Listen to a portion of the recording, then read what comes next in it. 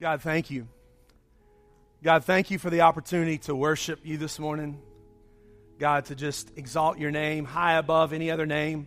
God, to prepare us as we continue to enter into this season of sharing, this Christmas season, the birth of our Savior. But God, also remind us on mornings like this that we live in a real world full of real pain and real difficulties, joys, every emotion. And God, you're not afraid of any of those. God, you're not surprised by any of those moments in our lives. And so this morning, God, just continue to align our hearts with your word and your teaching. In Jesus' name, amen. Amen. You guys be seated. These guys got to quit singing my favorite songs because I don't have any voice left by the time I stand up here to preach, right? Have you ever had a moment, and I'm sure you've had one of these moments, where you've been standing somewhere really pretty, and you're looking out at something, and somebody's standing beside you, and you say, "You see it over there?" And they go, "No, I don't see it. I mean, it's that tree right over there, or that bird right over there, or you see that happening over there? You see that way off in the distance?" They go, "No, I can't quite see it." And so you just start describing. You go, "Well, there's a tree over here, it's tall, and there's a mountaintop over there, and then there's this thing." You go, "No, I can't quite see it." And so finally what you do, I've done this a few times with my kids, I get behind them, and I take their heads, and I angle it exactly where it needs to be. And they go, and you say, "You see it?" And they go, "Yeah." But in the back of your mind, you know that they don't see it. Right? They're just pacifying you, right? Because they're tired of looking for whatever you think that you're supposed to be seeing in that moment. And you're just tired of it, and they're tired of it, and you don't try anymore. You're just like, "Oh, great, I'm glad you saw it too." And you just walk off. For the last 13 weeks, we've been examining this powerful 5-chapter book called 1 Peter, where Peter is taking the head and the eyes and the vision of the early church, and he's pulling it around to say, "You guys see these things? Do you understand what you're going to face?" And I think probably our reaction might be the same as some of theirs. "Well, kinda." No, do you really anticipate that suffering's going to happen, that trials are going to come, that God's going to care for you? Do you really see that? Tilt your head a little bit. No, tilt it back this way. "Oh, I think I got it." No, you don't have it yet. Until you're in the middle of it, until you're starting to experience those moments and you're having to completely depend on Him, then you're going to get it. Then you're going to have an aha moment when you go, "Oh, that's what Peter was talking about." We were talking about this sermon series with a couple guys this week. We were amazed. I don't know if you've gone back and thought about this, but we have, as we think about what we preach here and teach here, that over the last 13 weeks, we've walked through 1 Peter, and 3 weeks before our presidential election, we walked through and examined Peter's telling the early church, guiding the early church to say, "Hey, here's how you respect those in authority." When riots were breaking out and injustice and difficulties breaking out in Charlotte, our verse for the week was 1 Peter chapter 2, verse 17. Love the brotherhood, honor everyone, fear God, honor the emperor. Almost every moment when we got to the tragedy of the hurricane that took place in our state and in Haiti, and we came upon a passage of Scripture that dealt with how we care for those that are in need, and we sat there just going, it's amazing to us looking back over 13 weeks to see how alive God's Word is today. And I hope that you have seen that over these past 13 weeks, that we're not just walking through this so we can say, "Hey, we got through 1 Peter, but for us to see that God's Word is exactly what it describes itself. It says it is a living and active as a two-edged sword in our lives. And man, we have seen that in a powerful way this morning. I mean, this last 13 weeks. And this morning, I want to kind of grab you, if I could, grab your attention to look into this passage and say, I need you to see this.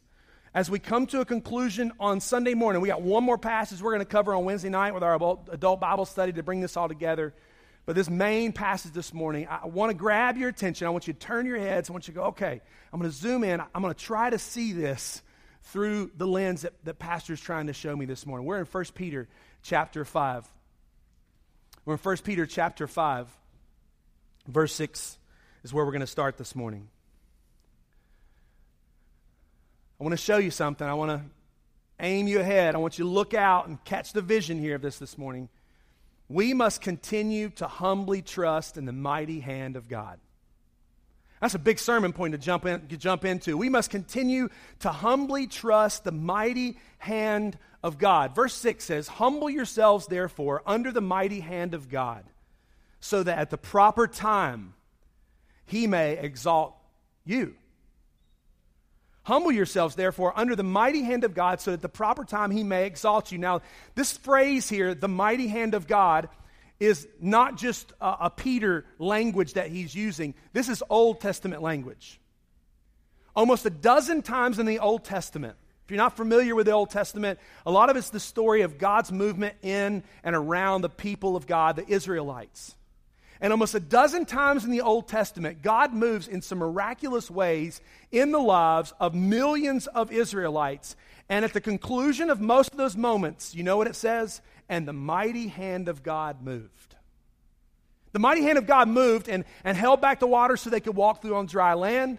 The mighty hand of God brought 10 plagues upon the people so that they could experience freedom. The mighty hand of God continued to move in their lives. And so Peter brings this language out of the Old Testament, knowing his audience, knowing that they understood history. As believers, many of them Jewish, would have known this history. He brings this forward and he says, the mighty hand of God. Humble yourselves. Trust in the mighty hand of God. And I don't know if you've thought about this, but the mighty hand of God that was working in the Old Testament is the mighty hand of God that displayed his love for you in offering Jesus Christ as a payment for your sins. That mighty hand of God is still moving, even today. The mighty hand of God didn't stop then. The mighty hand of God, God's word, 1 Peter, is not irrelevant now. We go, well, that was for the Old Testament and the New Testament, folks. No, the mighty hand of God, so that at the proper time he may exalt you. He may use you. He may place you in a place of leadership. But we've got to humbly trust in the mighty hand of God. Then he says, casting all your anxieties on him. Do any of you have any anxieties going into Christmas? Anybody not have any anxieties going into Christmas? Maybe that's a better question. Right? Family gatherings, presents to buy, which party to attend. I mean, I had anxieties last night during the Christmas season. I had to decide which dirty Santa gift I was going to steal from somebody at a Christmas party, right? I mean, that's real anxiety at Christmas, right? But some of you are experiencing extreme stress, extreme worry, extreme anxiety, especially at this Christmas season. The little study, the word anxiety, you may not realize this, the word anxiety means to divide. In the history, the root word there means to divide. What does anxiety do in your life? It divides your attention. It divides you from thinking correctly. It divides you from trusting properly in the Lord. It divides you. It pulls you apart. And in your mind, your focus, your attention. Then we become ineffective, burdened, and just ready to give up. It's anxiety. At the heart of anxiety, really, at least for me, is this. It's pride. Because there are moments when I face anxiety over things that I decide that I think that I can take control of and handle myself. And then the attention gets divided. The focus gets divided. Do we trust the mighty hand of God in the middle of anxiety? About 15 years ago, I had an opportunity to go to the Bahamas. Don't get excited. Don't think, oh, see, that's how pastors roll, all right? The Bahamas, all right? It was a 64-foot boat with 15 youth pastors. We were the crew. We were the cooks. It was terrible. Let me just say to you, it was horrible, all right? And 13 of the people I'd never met before in my life, so now we're the cast and we're crew. We get on the boat. We fly down to Miami. We get on the boat. Never met this guy before, our captain, and Captain Ron. Some of you understand that reference. Just think that. And he gets on the boat, and he instructs us. We're at the port of Miami, it's about 7 o'clock at night, and the sun's starting to go down, and he says, here's how you do this, here's how you tie these knots. We're already heading out to sea, heading out to the ocean, and he starts giving us all these instructions, and here's how you read the compass, and here's how you navigate, and here's how you do this. Walks through, and he goes, I'm going to bed. You three are up first. I was on the second shift, 10 to midnight. At 10 o'clock at night, in the middle of the Atlantic Ocean, I was the captain of a ship. This is not right. And he had told us the night before, earlier in the evening, he said, listen, all you got to do is keep this thing going on 263 on this compass right here in front of you. All you got to do. And you've got a mate beside you. Great language, right? There's your mate, and he's going to stand beside you, and you're here. He's just going to keep every minute, he's going to tell you you're heading. And if it's not 263, you get yourself right. At any moment, you know what I really wanted to happen that night? I wanted Captain Ron, or whatever his name was, to come up from his slumber down below and come up and say, I got this. I was terrified. It was dark. The clouds had covered the moon and the stars. It was pitch black. I'd never been on a boat like this before, and I'm thinking, what in the world was this guy thinking? I was just waiting for that moment for him to come up the steps and go, hey, let me take the helm. I got this. He never did. We made it alive. I did my job. But how many of us trust our anxieties and worries enough to say, God, I'm carrying this burden. I'm carrying this, and I need you more than ever. I need you to take this burden from me, this anxiety, this worry, this stress, this burden. I can't do it on my own. And I trust your mighty hand.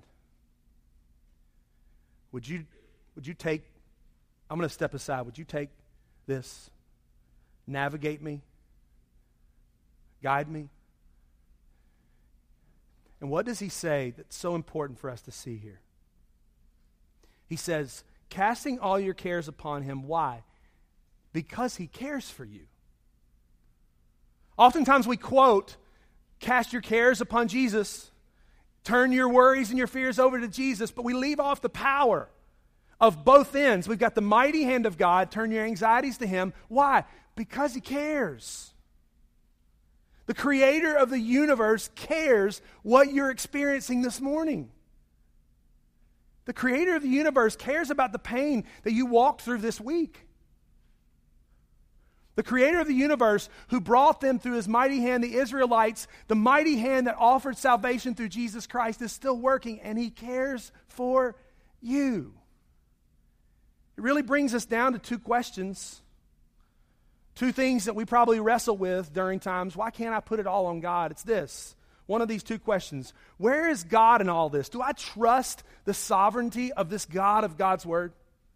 Do I trust the sovereignty of this God completely? Where's God in all this? The other struggle we have, we doubt if he cares. If God is in control and he cares, most of us have asked, why is this happening to me? Why is this happening right now? And while I can't put that direct answer to that piece, that answer to the piece of the puzzle that may be unlocked years down the line for you, I do know this.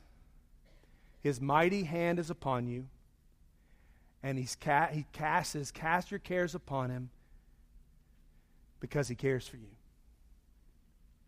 And I don't say that this morning to make your pain feel trite or simple or not difficult for you. But my God cares for you. He loves you. He desires a relationship with you. No doubt Peter, in writing these words, remembered the teaching of Jesus where Jesus said, hey, if I care for the birds of the air, then I care for you. He cares for you. Cast all your cares because he cares for you. As I was driving around thinking about this passage this week, I was going down 85, is where this kind of moment hit me. And this question came to me. On whom or what do you lean upon during seasons of suffering and trial? On whom or what do you lean upon during seasons of suffering and trial? We all lean on someone, something. There's a lot of those moments we lean on a spouse or another person, even a pastor. But none of them are worthy to take the burden of your struggles like a God with a mighty hand who's offered salvation for you, who says, I care for you. So to me, verse 6 and 7, Peter's comforting. He's kind of counseling them. To the early church, to these believers who've been scattered around in various places, he's saying, let me turn your head. Let me just refocus you as we're coming to the conclusion of this letter. Let me just focus you on something. The creator of the universe, in his mighty hand, desires for you to cast your cares on him because he cares. Because he loves you. On whom or what do you cast your cares upon this Christmas season? Then I think, in my mind, as I read through this, Peter picks up a megaphone. Verse 6 and 7, he's just this counselor, pastor. He comforts you, he guides you, he's there for you. And then I think he picks up, in my mind, as I'm reading through it, he picks up one of those really obnoxious megaphones that you use to get teenagers' attentions at youth events, right? Or on a football field, you're trying to get the players, and it's got the little feedback every time you use it, and it's super loud. And he says this, be sober-minded, be watchful. Your adversary, the devil, prowls around like a roaring lion seeking someone to devour. That's not the same tone to me of cast your cares upon him because he cares for you. He's got this megaphone and he's saying, listen, let me turn your attention. Look over the distance. Let me get you to focus further than right here what's in front of you. Let me just remind you of the enemy that you face. Now, I had 3 possible sermon titles. I went with number 1. Number 1 was How to Face the Enemy. That's the sermon title for today. Not real exciting, to be quite honest with you. Didn't take a lot of thought. And I had a couple of others. One was Preparing for Battle. My personal favorite was How Not to Be Devoured When a Lion Attacks You. Right? I mean, this is what he says. How not to be devoured. I mean, that's got some bite to it, doesn't it? How not to be devoured when a lion attacks you. This is what he's saying now. Be comforted. He cares for you. He's watching out over you. His mighty hand. And oh, by the way, you are in a spiritual battle every day of your life. You're in 3rd grade in this room this morning? You're in a spiritual battle every day of your life. You wish you were back in 3rd grade this morning? You're in a spiritual battle every day of your life. And he says, be sober-minded. Be watchful. Your adversary, the enemy, the devil, prowls around like a roaring lion seeking someone to devour. This is not cleaned up super church language, is it? If he's writing to the early believers, he is closing out this letter with some strong language. He says, watch out for the devil, the enemy. He is after you. And he doesn't want to just come around you and kind of coddle you and just love on you a little bit. No, he wants to devour. There is no other way to describe devour other than to kill you, to destroy you. His desire is to destroy. And when you come to the end of a letter, some of you have probably never written a formal letter because you use email, and so you may not type out a formal letter anymore. You definitely, there's a lot of you, if you're under 20, you hand write a letter. It's called cursive, all right? And at the end, you put a salutation, right? At the end, you put the salutation that just says, best wishes, best regards. Here's how Peter's ending his. Watch out for the lion. Watch out for the enemy. This is how he's concluding his letter in this last closing verses. He says, watch out for the lion. He is out there to destroy you. The recognition and realization that Peter makes for us is that not only are we under the care of the mighty hand of God, but we are under the attack of an enemy. The great news of God's word is that this enemy is on a leash. This enemy has been ultimately defeated through Jesus Christ and his death and his resurrection. But that doesn't mean that every day temptations and struggles and turmoil and suffering, they're going to come our way. And don't think for a moment that they're there just to give you a tough day. The enemy's out to destroy your marriage. The enemy is out to annihilate your finances. The enemy is out to absolutely tear apart your trust in a sovereign God with a mighty hand who cares for you and fill you with doubt and despair and questions. He's out to devour you. You're in a battle every day. But then verse 9 reminds me something, and I think important for all of us this morning. He says, resist him, firm in your faith, knowing that the same kinds of suffering are being experienced by your brotherhood throughout the world. You are not alone. Again, I don't mean that to be a cliche phrase. You are not alone, he's saying here. You may be going through difficulty. You may be facing battles. You may be facing anxieties. Trust in the mighty hand of God. Place your cares upon him. The enemy's out to get you, but you're not alone. And this is a guy speaking from experience. This is a guy speaking from spiritual highs of leading and watching thousands of people come to Christ. This is also a guy who failed miserably at acknowledging Jesus when Jesus was still alive. This guy understands that you're not alone. The early church needed to know that other followers of Jesus had already been where they're headed. They've already been there. They've already walked some of this journey. He acknowledges, again, the reality of suffering, but the grace of God, one more time, is on display. He says, you're not alone. Verse 10 and 11. And after you have suffered a little while, the God of all grace, who has called you to his eternal glory in Christ, will himself restore, confirm, strengthen, and establish you.